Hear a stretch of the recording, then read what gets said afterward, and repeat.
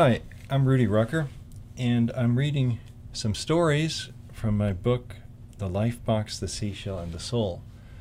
This is a nonfiction book about the meaning of computation, and it has 6 chapters, and I've introduced each chapter with a little short story, a little science fiction story.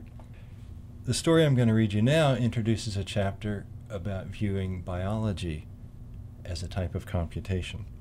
And this story is called Aint, Paint. Although Shirley Nguyen spoke good English and studied with a crowd of boys in the chemical engineering program at UC Berkeley, she had no success in getting dates. Not that she was ugly, but she hadn't been able to shed the old country habits of covering her mouth when she smiled and of sticking out her tongue when she was embarrassed. She knew how uncool these moves were, and she tried to fight them, but without any lasting success. The problem was maybe that she spent so much more time thinking about engineering than she did in thinking about her appearance. In short, to Westerners and assimilated Asians, Shirley came across as a geek, so much so that she ended up spending every weekend night studying in her parents' apartment on Shattuck Avenue, while the rest of her family worked downstairs in the faux noodle parlor they ran. Of course, Shirley's mother, Bin, had some ideas about lining up matches for her daughter. Sometimes she'd even step out into the street, holding a big serving chopstick like a magic wand, and calling for Shirley to come downstairs to meet someone. But Shirley wasn't interested in the recently immigrated Vietnamese men who Bin always seemed to have in mind. Yes, those guys might be raw enough to find Shirley sophisticated, but for sure they had no clue about women's rights. Shirley wasn't struggling through the hardest major at Berkeley just to be a sexist's slave. Graduation rolled around, and Shirley considered job offers from local oil and pharma refineries. On the Get Acquainted plant tours, she was disturbed to note that several of the senior chemical engineers had body parts missing. A hand here, an ear there, a limp that betokened a wooden leg.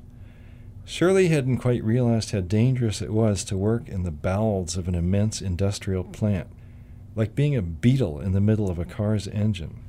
The thought of being maimed before she'd ever really known a man filled her with self-pity and rebelliousness. Seeking a less intense job at a smaller, safer company, she came across Flaumbaum Custom Colors of Fremont. PKK manufactured small lots of fancy paints for customized vehicles. The owner was fat and bearded like the motorcyclists and hot rodders who made up the larger part of his clientele. Shirley found Stuart Flaumbaum's appearance pleasantly comical, even though his personality was more edgy than jovial. "I want patterned paint," Flaumbaum told Shirley at their interview. He had a discordant voice, but his eyes were clear and wandering. "Can you do it?" Shirley covered her mouth and giggled with excitement, stopped herself, uncovered her mouth, and now, embarrassed, stuck her tongue all the way down to her chin, stopped herself again, and slapped herself on the cheek. "I'd like to try," she got out finally. "It's not impossible. I know activator-inhibitor processes that make dots and stripes and swirls. The Belousov-Jabotinsky reaction? People can mix 2 cans and watch the patterns self-organize in the liquid layer they paint on. When it dries, the pattern stays." "Jabotinsky," mused Flaumbaum. "Did he patent it?" "I don't think so," said Shirley. "He's Russian. The recipe's simple. Let's surf for it right now. You can see some pictures to get an idea. Here, I'll type it in." She leaned across the bulky Flaumbaum to use his mouse and keyboard.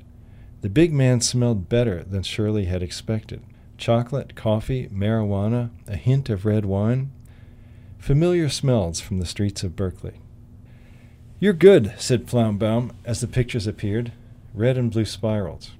"You see," said Shirley, "the trick is to get a robust process based on inexpensive compounds. There's all sorts of ways to tune the spiraled size. You can have little double scrolls nested together, or great big ones like whirlpools, or even a filigree." "Bitchin'," rumbled Flaumbaum. "You're hired." He glanced up at Shirley, whose hand was at her mouth, covering a smile at her success. "By the month," added the heavy man. Shirley was given an unused corner of the paint factory for her own lab, with a small budget for equipment. The Spanish-speaking plant workers were friendly enough, but mostly the female engineer was on her own. Every afternoon, Stuart Flaumbaum would stump over, belly big beneath his tight black t-shirt, and ask to see her latest results. Shirley seemed to intrigue Flaumbaum as much as he did her, and soon he took to taking her out for coffee, then for dinner, and before long she'd started spending nights at his nice house on the hills overlooking Fremont. Although Shirley assured her mother that her boss was a bachelor, his house bore signs of a former wife, divorced, separated, deceased. Although Stuart wouldn't talk about the absent woman, Shirley did manage to find out her name, Angelica. She too had been Asian, a good omen for Shirley's prospects. Not that she was in a rush to settle down, but it would be kind of nice to have the nagging marriage problem resolved once and for all, like solving a difficult process schema. As for the work on patterned paint, the first set of compounds reactive enough to form big patterns also tended to etch into the material being painted. The next family of recipes did no harm, but they were too expensive to put into production. And then Shirley thought of biological byproducts. After an intense month of experimenting, she'd learned that bovine pancreatic juices mixed with wood pulp alkali and a bit of hog melanin were just the thing to catalyze a color-creating activator-inhibitor process in a certain enamel base. Stuart decided to call the product Aint Paint. In 4 months, they'd shipped 2,000 cases of PKK Aint Paint in 7 different color and pattern mixes. Every biker and lowrider in the South Bay wanted Aint Paint, and a few brave souls were putting it on regular cars. Stuart hired a patent attorney. Not wanting her discoveries to end, Shirley began working with a more viscous paint, almost a gel.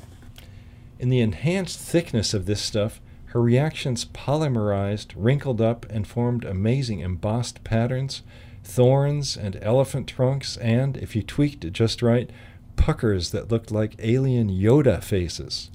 Aint Paint 3D sold even better than Aint Paint Classic. They made the national news, and Flaumbaum Custom Colors couldn't keep up with the orders. Stuart quickly swung a deal with a Taiwanese novelty company called Global Bong. He got good money, but as soon as the ink on the contract was dry, Global Bong wanted to close the Fremont plant and relocate Shirley to China, which was the last place on earth she wanted to be. So Shirley quit her job and continued her researches in Stuart's basement, which turned out not to be all that good a move. With no job to go to, Flaumbaum was really hitting the drugs and alcohol, and from time to time he was rather sexist and abusive. Shirley put up with it for now, but she was getting uneasy. Stuart never talked about marriage anymore. One day, when he was in one of his states, Stuart painted his living room walls with layer upon layer of Shirley's latest invention, Aint Paint 3D Interactive, which had a new additive to keep the stuff from drying at all. It made ever-changing patterns all day long, drawing energy from sunlight. Stuart stuck his TV satellite dish cable right into the thick, crawling goo and began claiming that he could see all the shows at once in the paint, not that Shirley could see them herself. Even so, her opinion of Stuart drifted up a notch when she began getting cute, flirty, instant messages on her cell phone while she was working in the basement. Even though Stuart wouldn't admit sending them to her, who else could they be from? And then, 2 big issues came to a head. The first issue was that Shirley's mother wanted to meet Stuart right now. Somehow Shirley hadn't told her mother yet that her boyfriend was 20 years older than her and not Asian. Bin wouldn't take no for an answer. She was coming down the next day. Cousin Vin was going to drive her. Shirley was worried that Bin would make her leave Stuart, and even more worried that Bin would be right. How was she ever going to balance the marriage equation? The second issue was that, after supper, Stuart announced that Angelica was going to show up the day after tomorrow and that maybe Shirley should leave for a while. Stuart had been married all along. He and Angelica had fought a lot, and she'd been off visiting relatives in Shanghai for the last 8 months, but she'd gotten wind of Stuart's big score, and now she was coming home. Stuart passed out on the couch early that evening, but Shirley stayed up all night working on her paint formulas. She realized now that the instant messages had been coming from the Aint paint itself. It was talking to her, asking to become all that it could be. Shirley worked till dawn like a mad Dr. Frankenstein, not letting herself think too deeply about what she planned. Just before dawn, she added the final tweaks to a wad of Aint paint bulging out above the couch. Sleeping Stuart had this calming to him. Outside the house, a car honked. It was Ben and Vin, with the sun rising behind them. Skinny old Vin was hoping to get back to Oakland in time not to be late for his maintenance job at the stadium. As Shirley greeted them in the driveway, covering her smile with her hand, her cell phone popped up another message. "Stuart gone. Love you. Can do."